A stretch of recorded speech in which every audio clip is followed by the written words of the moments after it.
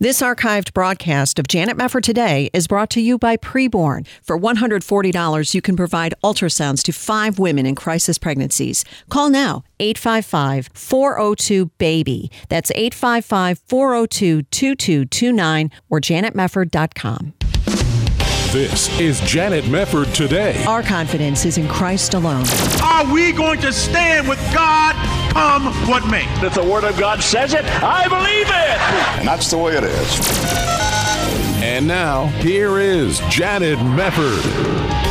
Welcome, everybody. Thank you for joining us. Many people over the years have referred to America as a miracle, a nation guided by divine providence and establishing a union where man could be free and exercise his God-given rights to life, liberty, and the pursuit of happiness. But what are some of the individual miracles that have helped to shape our great nation along the way?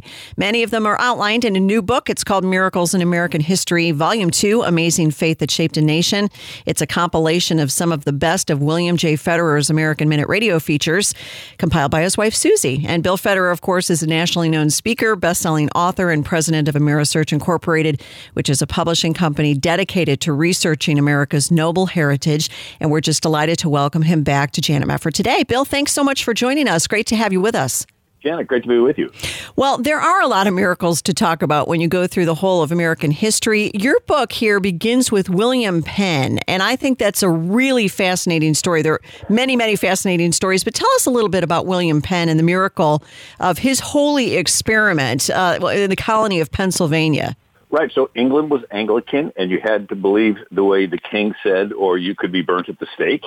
And he converted to becoming a Quaker. His saying was, force makes hypocrites. 'Tis persuasion only that makes converts. And so this came up with this idea of the conscience. And when he founds his colony, he does this holy experiment of letting Christians of different denominations come in and see if they could live together in the same geographic area. Wow, what a novel idea. The attitude most of the other colonies had was, if you don't like our denomination, fine, start your own colony. It was one denomination per colony, like Europe was one denomination per country. And so when this idea of conscience comes along, it sets the foundation for revivals. Because now, instead of you believing the way the king says or you're in trouble, now there's an appeal to your conscience. And so we see the Great Awakening revival is coming out of this. The ground is now, the soil is ready for this revival. And so you see, George Whitefield come over. And there's a chapter that I think is fascinating. You have European wars, Catholic, Protestant, and the one family called the Zinzendorfs, the nobleman moves to Bavaria. It's a part of Russia, actually Moravia. And the dad dies. The young son is raised by his pietist grandmother. And he's 19, and he's traveling through Europe on his grand tour to meet all the lobbyists of all the king's courts. And he's in Dusseldorf. His free time, he visits a museum, sees a painting of Christ crucified, crown of thorns. Underneath, it says, all this I have done for you. What are you doing for me? And his image keeps coming back to him, and he decides to open up his big estate in Moravia for all these persecuted Christians to come and live together. He calls it Herrenhut, the Lord's Watch. It's great until they start bickering with each other. He leaves his mansion, lives amongst them. They have a communion service where they forgive each other. It goes on all day. They're praying, and all night. It goes on all week. They take turns taking care of the kids and cooking and farming and so forth. The prayer meeting goes on uninterrupted for a month, for a year. That prayer meeting went on uninterrupted for over 100 years. Wow. And this small group of Moravian missionaries, they go to Burma and Egypt and Iceland and to Georgia. And so here you have a boat headed to Georgia. On it is Charles Wesley and John Wesley. Charles is the secretary for the governor of the colony, James Oglethorpe, and John Wesley is the young minister. They're in a storm, and the boat almost sinks. And John Wesley sees these Moravian missionaries in one of the below decks, and they're just singing praise songs to the Lord as if nothing's happening. And afterwards he says, weren't you afraid? They go, no, we were just worshiping, and so he realizes they know Jesus a little more intimately than he knows Jesus. Well, they sort of flop in his ministry, and so the Wesleys go back to England. They meet another Moravian. they invite him to an Aldersgate prayer meeting, and they pray all night, and he's touched by the Holy Spirit. And then he goes 8 months, and he lives at Herrnhut, and he sees the religion of the heart. And this is the first time people believing and loving each other without the government's fear of burning you at the stake. He comes back. He starts a revival movement inside of the Anglican Church called Methodism. Right. He gets his friend George Whitefield involved. Whitefield preaches 7 times up and down the colonies of America to crowds of 20,000 people. Ben Franklin prints all of his sermons. It's called the Great Awakening Revival. Right. And it helps unite the colonies prior to the Revolutionary War. And so this is one of the chapters in the book, Miracles in American History, Volume 2. And it just goes, I trace these revivals throughout history, and if you want, I can share a couple others. Oh, I love it. I love it. So would you really be on board with saying without William Penn, there couldn't have been the Wesleys and the Whitefield and what was to follow with the Awakenings in America? It would have been a whole lot harder, definitely, because he has this idea of letting people come in and this appealing to the heart. He also insisted on buying land from the Indians rather than New York, where you try to shice them out of their Manhattan Island for a couple of glass beads, you know. and as a result, Pennsylvania did not have the Indian attacks that the other colonies had. He was just a godly man. Now, at the same time, you have a story west of the Appalachians, the Mississippi River, Pierre Marquette. So Pierre Marquette's a French missionary priest, lands in Canada, comes down with Joliet, and they evangelize the Indians. And I tell the whole story in the book. He basically goes from city to city. He interprets it, and they have these Indians. And one settlement on the shore of the Lake Michigan, he gets 500 Indian chiefs together and about 1,500 people. And it's the day before Easter, and he preaches the gospel to them, tells them about Jesus. And so these are the Illinois Indians. And then afterwards, that settlement turns into the city of Chicago. Yes. Isn't that interesting? Yes. And so back to the Whitefield. So George Whitefield dies, and they need someone to take his place. They get a 26-year-old guy named Francis Asbury. And so he comes to America, and he does what's called circuit riding. So the circle, you go from town to town to town, and you keep doing that over and over again. He circuit rides and preaches from Canada to the Caribbean. The Revolutionary War starts. A whole lot of Anglican ministers who were employed by the king, they go back to England. And he says, I cannot leave a mission field so ripe for the gospel, and he stays over in America. And this Methodist revival movement grows and grows and grows until he splits it away in 1786 into its own brand new denomination called the Methodists. Right. And he ordains the first black preachers in America. Richard Allen, who founded the African Methodist Episcopal Church. And so then I tell the story of all the black preachers in America. Yes. Yeah, you do. You talk about, these early black preachers and missionaries. And of course, I would imagine more people would know the names of the Wesleys and the Whitefields, George Whitefield more readily than some of these others. But who were some of the significant black preachers and missionaries in early America? Well, during the Revolutionary War, by the way, there's a whole chapter on all the famous women during the Revolutionary War. Molly Pitcher and Betsy Ross and Nancy Hart. But so during the Revolutionary War, a freed slave leaves from Georgia and goes to Jamaica. His name is George Lyle. And he gets 8,000 people saved, and he starts a big Baptist church. He's considered the first missionary sent out from America. Is a black man, George Lyle. Very few people know about him. And then other black leaders go over to Sierra Leone, and some go up to Nova Scotia. So they're leaving during the Revolution period, and they're going to these areas. Well, then you have Harry Hoosier. He traveled with Francis Asbury, sort of as an assistant. He was illiterate, but he heard Asbury preach, and Asbury would read the Bible out loud while they were traveling, and he memorized entire chapters of the Bible, entire sermons, and he would preach them better than Francis Asbury. So he was considered the greatest preacher in the world. His name was Black Harry Hoosier. And you know how Lutherans were followers of Luther? Well, he would have followers, and he'd have these huge, in the middle of the, Ohio woods, camp meetings, and so his followers were called Hoosiers. I love that. Hang on just a moment. The Ohio River. Hang on just a moment. Bill, we're going to go to a very quick break. We'll pick it up on the other side. Miracles in American History, Volume 2 is the book. Bill Federer with us. We'll return on Janet Mefford today.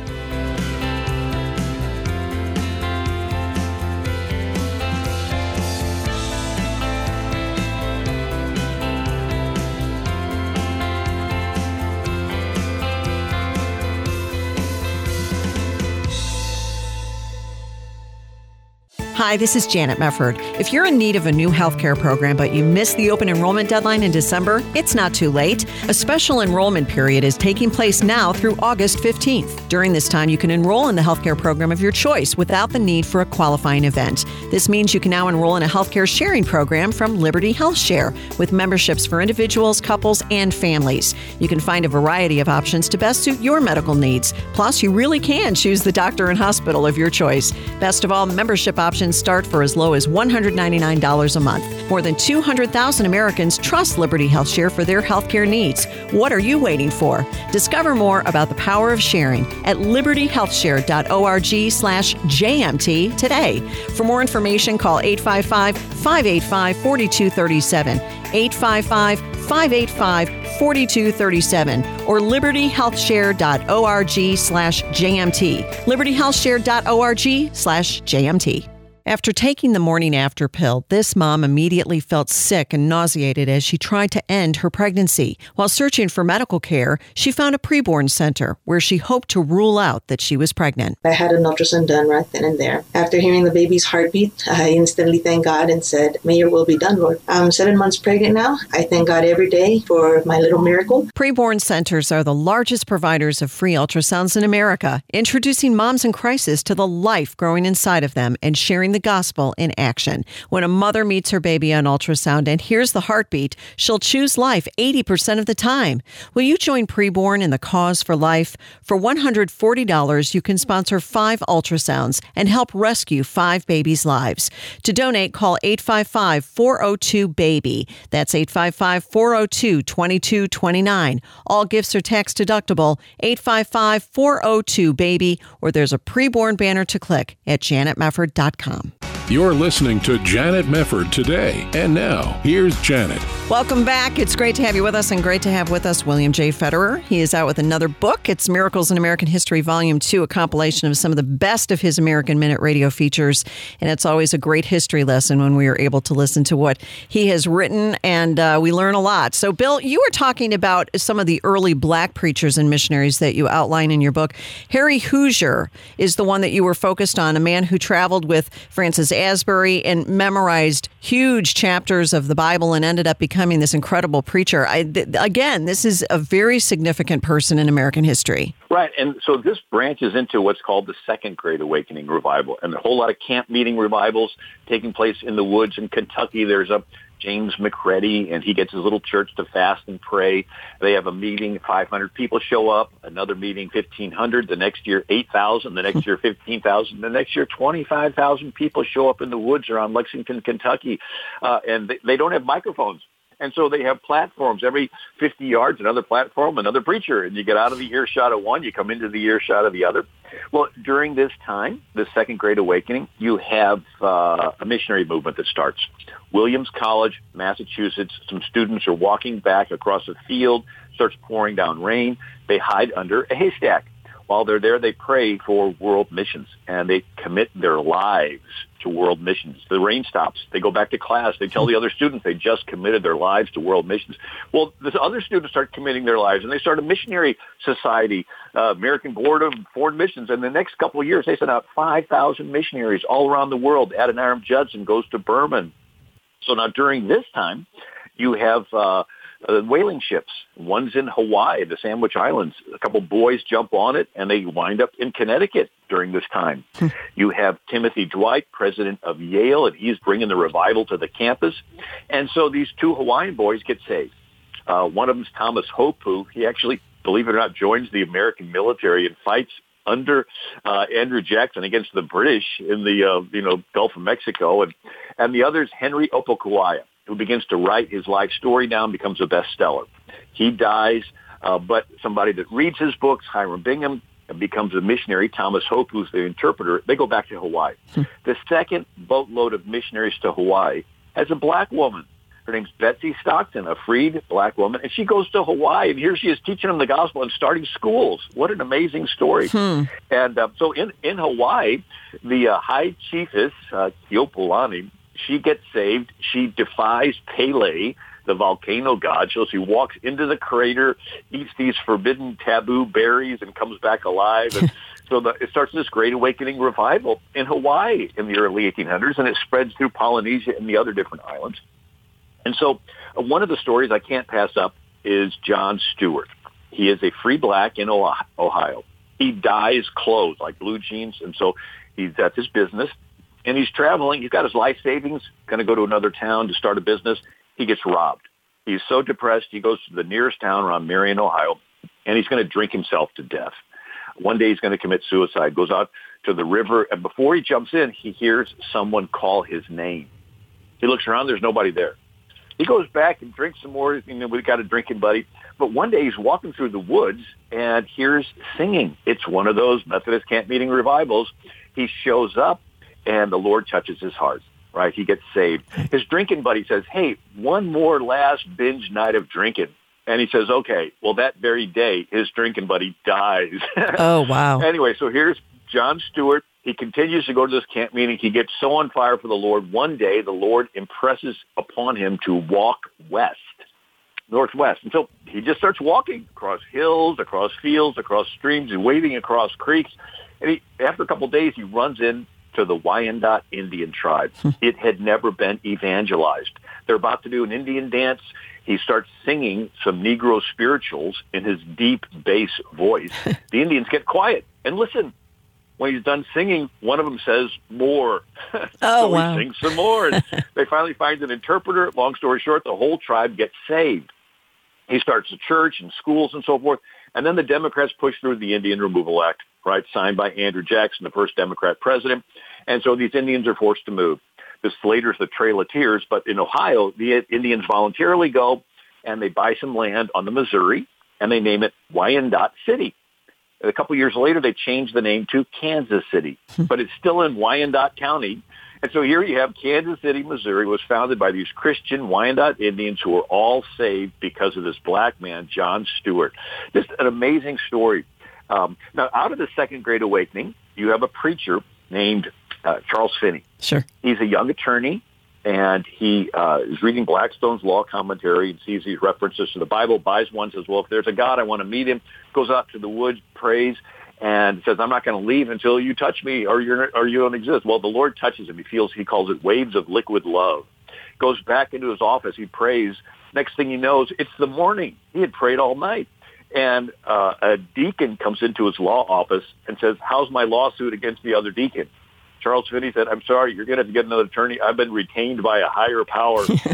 He goes out and presents the gospel with the conviction of an attorney, very convincingly. He's the first one to use colloquial terms for God instead of the these or thous, and he's the one who invented altar calls.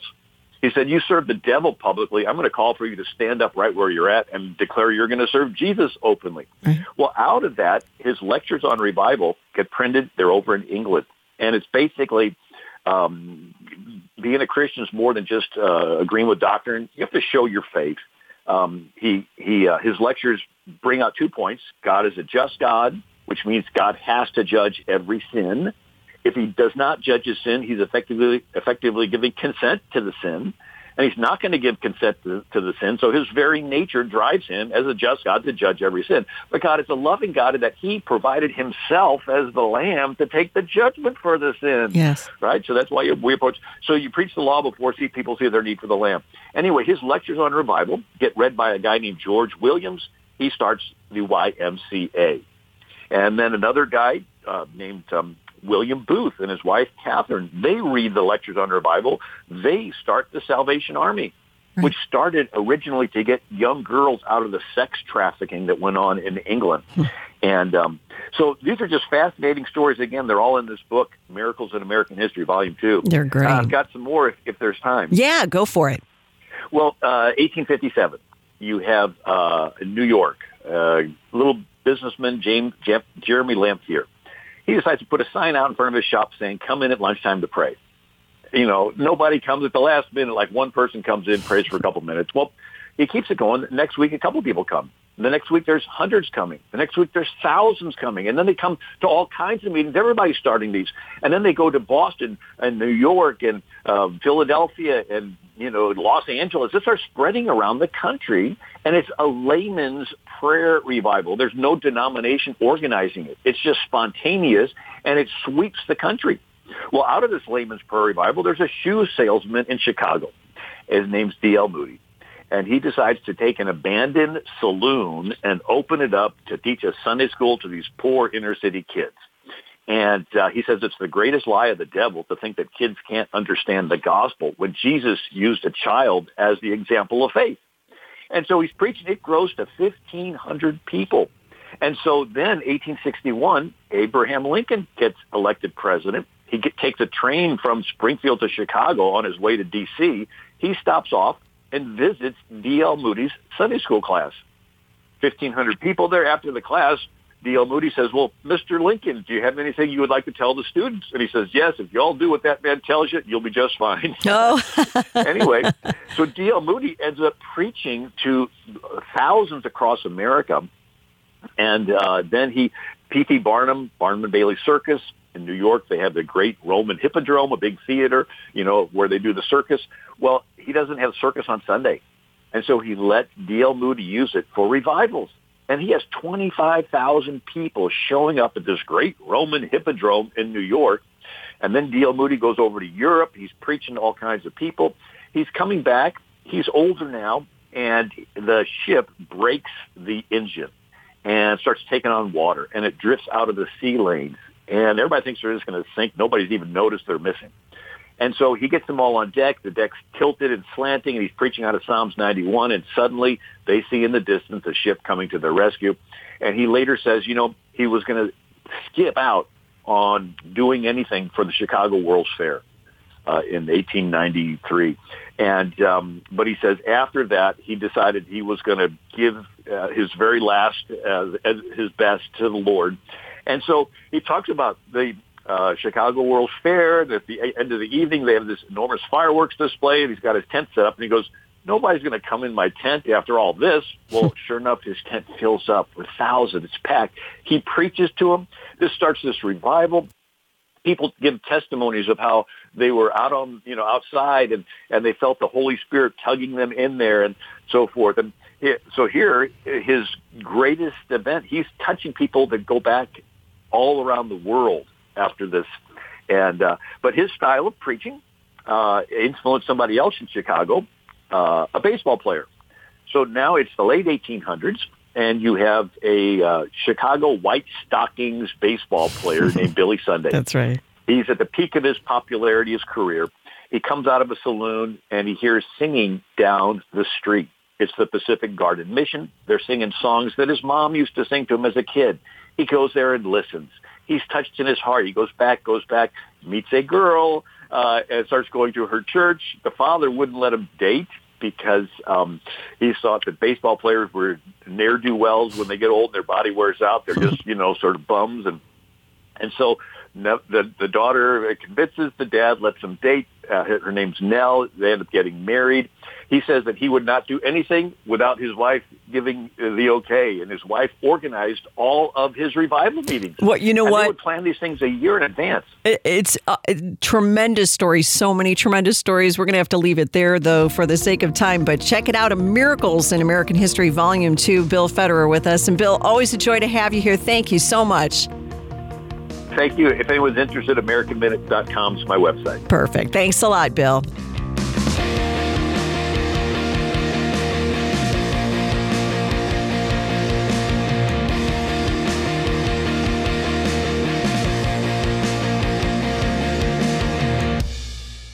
This archived broadcast of Janet Mefford Today is brought to you by Preborn. For $140, you can provide ultrasounds to 5 women in crisis pregnancies. Call now, 855-402-BABY. That's 855-402-2229 or janetmefford.com. This is Janet Mefford Today. And now, here's your host, Janet Mefford. Welcome back. Well, we often hear from the left how important it is to highlight women's voices and to promote women's equality in business. And yet many of these same people demonstrate that they think women are expendable in families as moms raising their children. Case in point, Washington State, where Democrats have introduced some insane legislation that clearly shows how backwards their thinking is on the importance of women who are at home with their kids. Well, joining me now is Katie Faust. She has written about this important issue over at The Federalist. Katie is the founder and director of the children's rights organization Them Before Us, and it's so wonderful to have you with us, Katie. Thank you for being here. Hi, Janet. Thank you for letting me share with your audience today. Oh, man, it's so great to have you here. As you know, I loved your article. I put it out on Twitter, and I gave you a high five because I said, this is such hypocrisy on the part of the left. But fill us in a little bit on what's been going on out your way when it comes to this hypocrisy that we're seeing on the family. Yes, it's pretty striking. 2 years ago, like almost to the day, I was sitting in the courtroom in the Senate hearing room listening to one of the sponsors of a bill in 2018 called the Uniform Parentage Act that was designed to do several things, really to completely redefine parenthood. And one aspect of that bill was to strip the words mother and father, strip all references of gender out of parenthood laws, right? And one of the sponsors of that bill was named Jamie Peterson, and he stated right up front that now that gay marriage is the law of the land, referencing mothers and fathers in parenthood law is unconstitutional. So it's ridiculous, right? They're saying, look, mothers and fathers are completely irrelevant. Men and women are completely irrelevant to the home, right? Wow. Kids don't need moms and dads. That's what they were saying. So fast forward 2 years. And now they're pushing a bill that says that every publicly held company needs to have at least 25% female representation on their board of directors, right? So in essence, women's voices and women's perspectives and women's presence is optional in the family, but it's critical in business. It's so ridiculous. Well, Jamie Peterson, you point out in the piece, has his own quote-unquote husband, so that might explain some of this. Well, absolutely. In his home, he doesn't have any female representation at the head of the home. The only reason why women were involved is because they needed a woman's eggs in a woman's womb so that they could create motherless children. Yeah. And so to me, obviously, he doesn't think that it's important in his own home, but he insists that businesses need to have women on their board. So square that circle for me. Yeah, well, that's bizarre because not only is that totally hypocritical, but the left also, these are the same people who are saying, well, if women are trying to compete in sports and confused men come along and identify as women and want to compete against them, there's no problem with that. How in the world do they keep up the two-faced response to the issue of women, because they're all over the map in order to appease homosexual activists? Well, there's so much cognitive dissonance that really their worldview is going to collapse in on them. And if you look at the language of the bill today, the 2020 bill that's talking about the gender quotas in business, it defines a woman as anybody who identifies as a woman.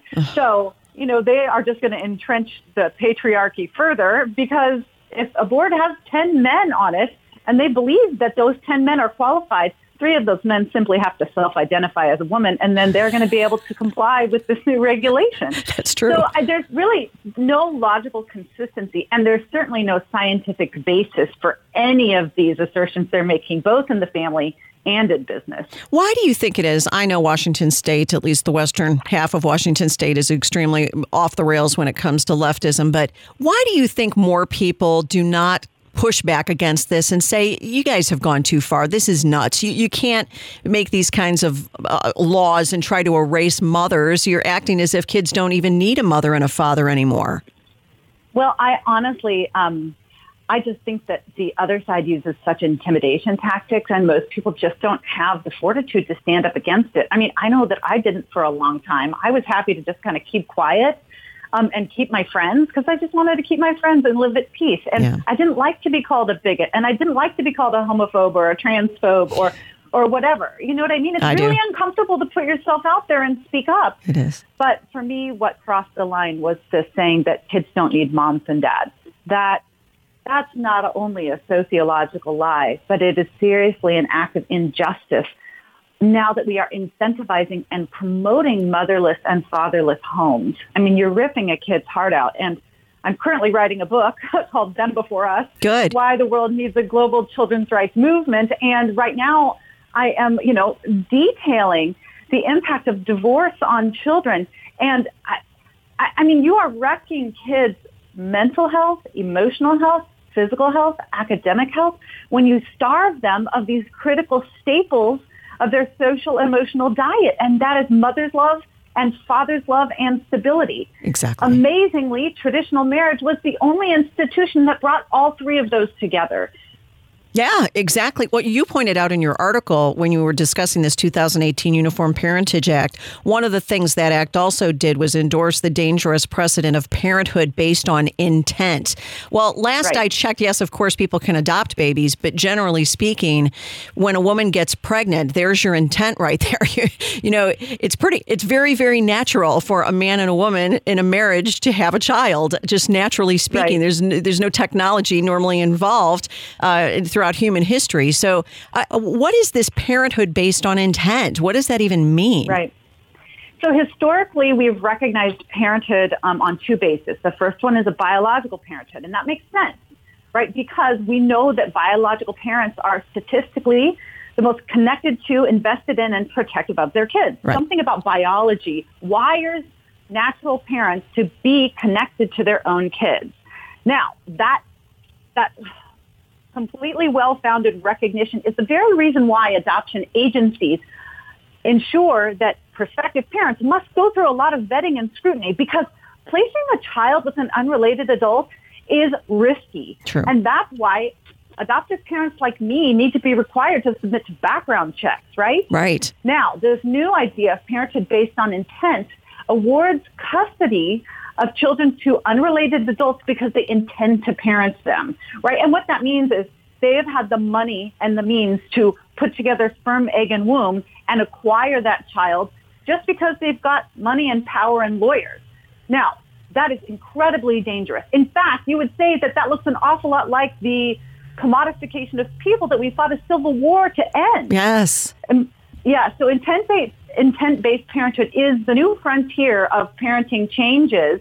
And much of that comes down to the changes in the laws around gay marriage, right? Because if gay couples need to be afforded the full constellation of benefits, as Justice Kennedy described in his Supreme Court opinion that legalized gay marriage across the country, right, then gay couples and heterosexual couples must be treated exactly the same in parenthood laws.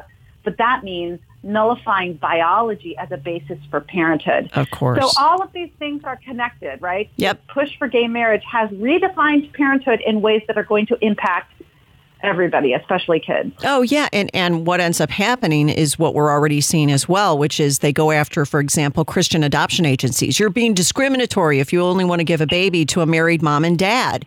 And that negates all of the research that we know is out there showing that kids do best when they have a mom and a dad. That's just indisputable. Right. And I'd say that kids who have gone through the trauma of losing their parents through adoption especially need parental love in the form of paternal love and maternal love. Yeah. That they really, we've got a child who's adopted.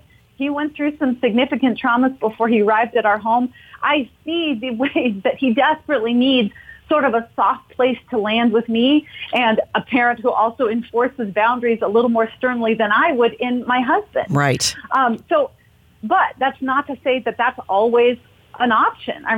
But what we know is that adoptive agencies need to have the ability to consider the biological sex of the prospective parents and the marital status of the prospective parents, both of those are extremely relevant to child well-being. Well, absolutely. And something else that I want to get into when we come back from this next break, Katie, is what you say about the important role that a mom and a dad both play in a child's life. That was great stuff. We'll come back to it. Katie Faust with us on Janet Mefford Today. Stay with us. We'll be right back.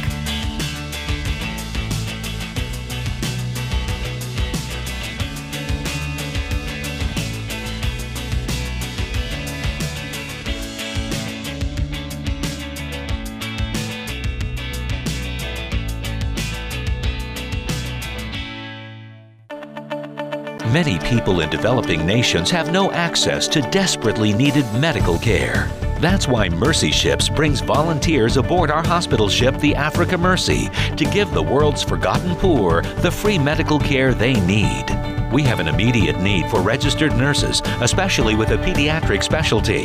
As a volunteer nurse, you won't just give life-altering health care, you'll receive so much in return. It's an amazingly rewarding experience. You'll give hope and make a difference in the lives of those who have virtually no access to medical aid. It's such a fantastic thing to do. Everybody who I've met on this ship either wants to come back and do it again, or they're already here for the second, third, or 10th time. So what are you waiting for? Show mercy to someone today. I would say go for it. Get more information and learn how to apply by visiting mercyships.org/nurses. That's mercyships.org/nurses.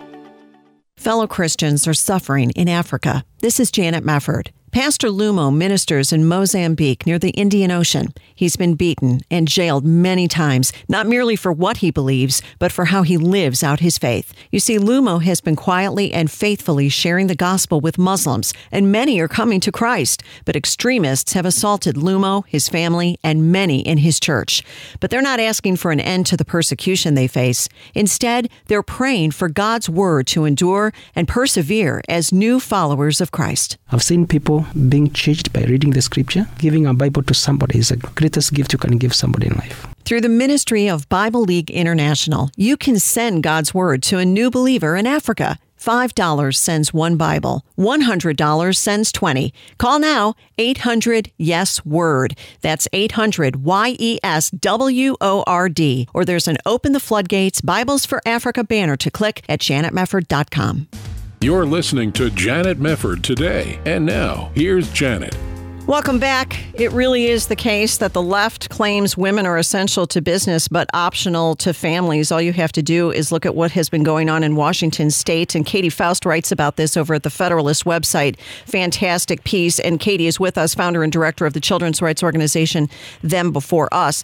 And you were talking a little bit, we were about the Uniform Parentage Act that was passed in Washington in 2018.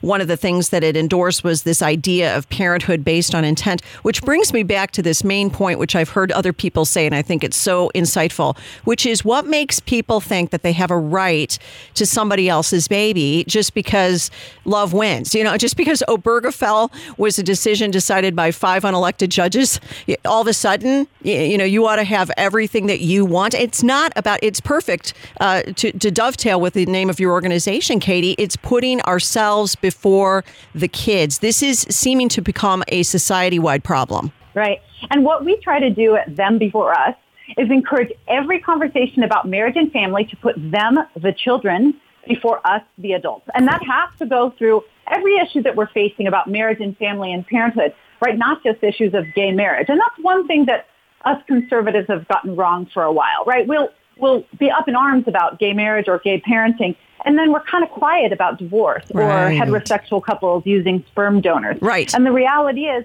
everybody...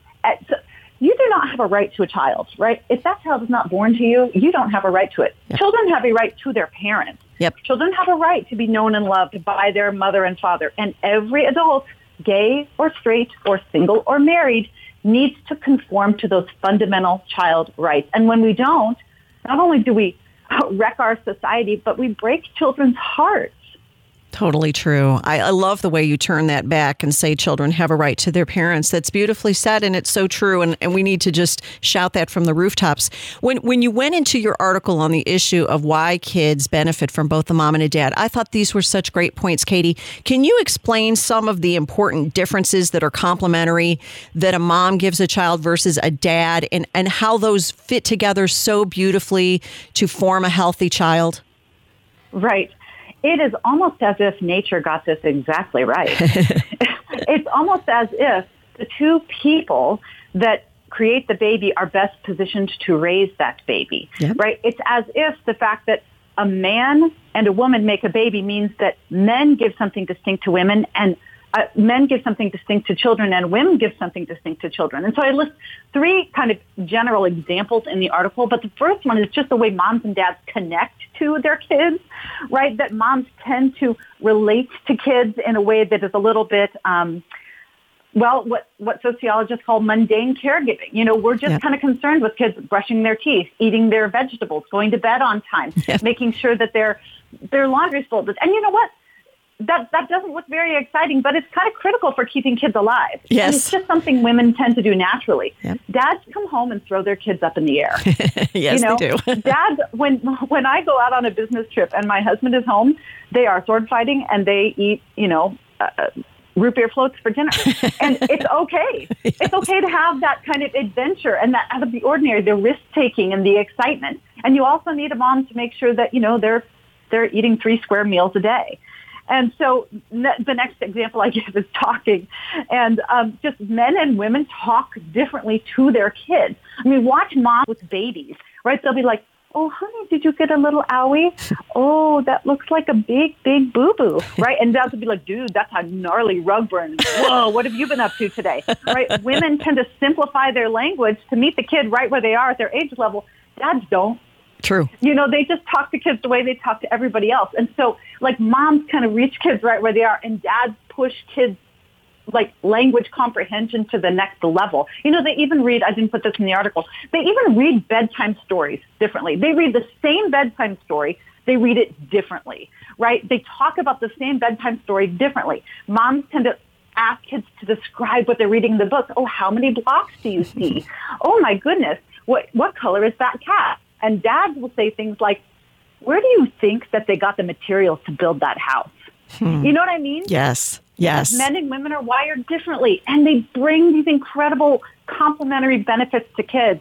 And finally, the other example I give is play. When men play with their kids, it's big things. It's large motor skills. It's jumping and running and throwing and catching and digging. And when moms play with kids, it's fine motor skills. It tends to be a little more crafting or cutting, or, I play cards with my kids. So I've taught my kids all how to do a bridge when they're dealing. And so it's just, I think about it which parent does a kid need? Is it the one that's going to push them towards independence, or is it the one that emphasizes security? Very true. Is it the one that is going to be a little more firm with discipline and boundaries, or is it going to be the one that is a little more understanding when they're emotionally struggling? And the answer is, you're an idiot. You're an idiot to think that kids need one or the other. They need so both of them. That's so true. You know what came into my mind? Well, a lot of incidents from my own household with my husband and me and how we relate to our kids, which is exactly what you just said. But I was thinking, for example, when I was growing up, whenever I went to bed when I was very, very little, my mom would come in and sing me a lullaby. And then my dad would come in and he would always sing to me Chattanooga Choo Choo, this very raucous version of Chattanooga Choo Choo. And I remember she used to say to him, don't get her all riled up before bed. But I loved both of them. Did you love it? I loved both of them. I loved the raucous one, and I loved the soothing voice of my mom singing the lullaby. And that's just, one example of what you're talking about. Yeah, cracked me up. I'm on all kinds of family pages, and people share videos of dads doing crazy things with their kids, even their little babies, right? So Google it. Google dad with baby video and tell me what you see. It is joy-filled. You watch these kids, dads doing these boundary-pushing things with their kids, and their kids love it. And then Google mother with baby video, and you're going to see pictures and videos of moms and babies kissing each other and snuggling with each other. And it's there it is, the unfiltered, picture of the differences of moms and dads and how much kids love both of them. Right, right. Yeah, there was a video I just saw yesterday. My husband actually sent it to me. It was you might have seen this. It was a dad holding his daughter in a baby bouncer, and was holding the baby bouncer up in front of the TV. And there was a video of a roller coaster track, and it was like the camera going up and down the roller coaster, and he was moving the baby carrier up and down so the baby felt like she was on the roller coaster. Oh, I love it. I've seen one like that where the baby's in a laundry basket. Yes, right? And yes. he's jiggling around. Oh, I love it. Yeah, I do too. And I think, Moms don't do that. Moms don't do that. And I know that there's like 1 in 100 moms out there going, I do that. And I'm like, okay, good. You do that. 99% of moms don't do that. That's true. But you know what kids learn? Kids learn that there's adventure and excitement, but they also are learning that from somebody who loves them more than any other man in the world and would never put them at risk unnecessarily, right? So dads get them right up to the edge of that risk-taking, but always in the context of safety. Yeah. I mean, it's just incredible. It is. And, you know, we have not seen yet the long-term effects on these kids who are growing up in a household without a mom and a dad. I mean, we've seen some of the statistics from divorced homes, if you have single-parent homes. But as far as a post-Obergefell world, we don't have the long-term data on the effect of a child being raised necessarily by 2 men or 2 women. And I very much doubt that those long-term studies are going to show wonderful achievements in the end or wonderful results from having tried this terrible social experiment where kids are the innocent victims.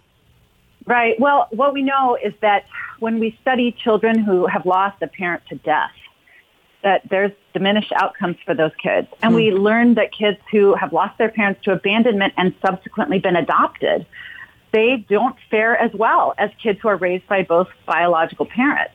And when we study kids who are conceived through sperm or egg donation, they have drastically increased risk of struggle when it comes to mental health and substance abuse and trust within their family and their own problems moving forward, forming relationships.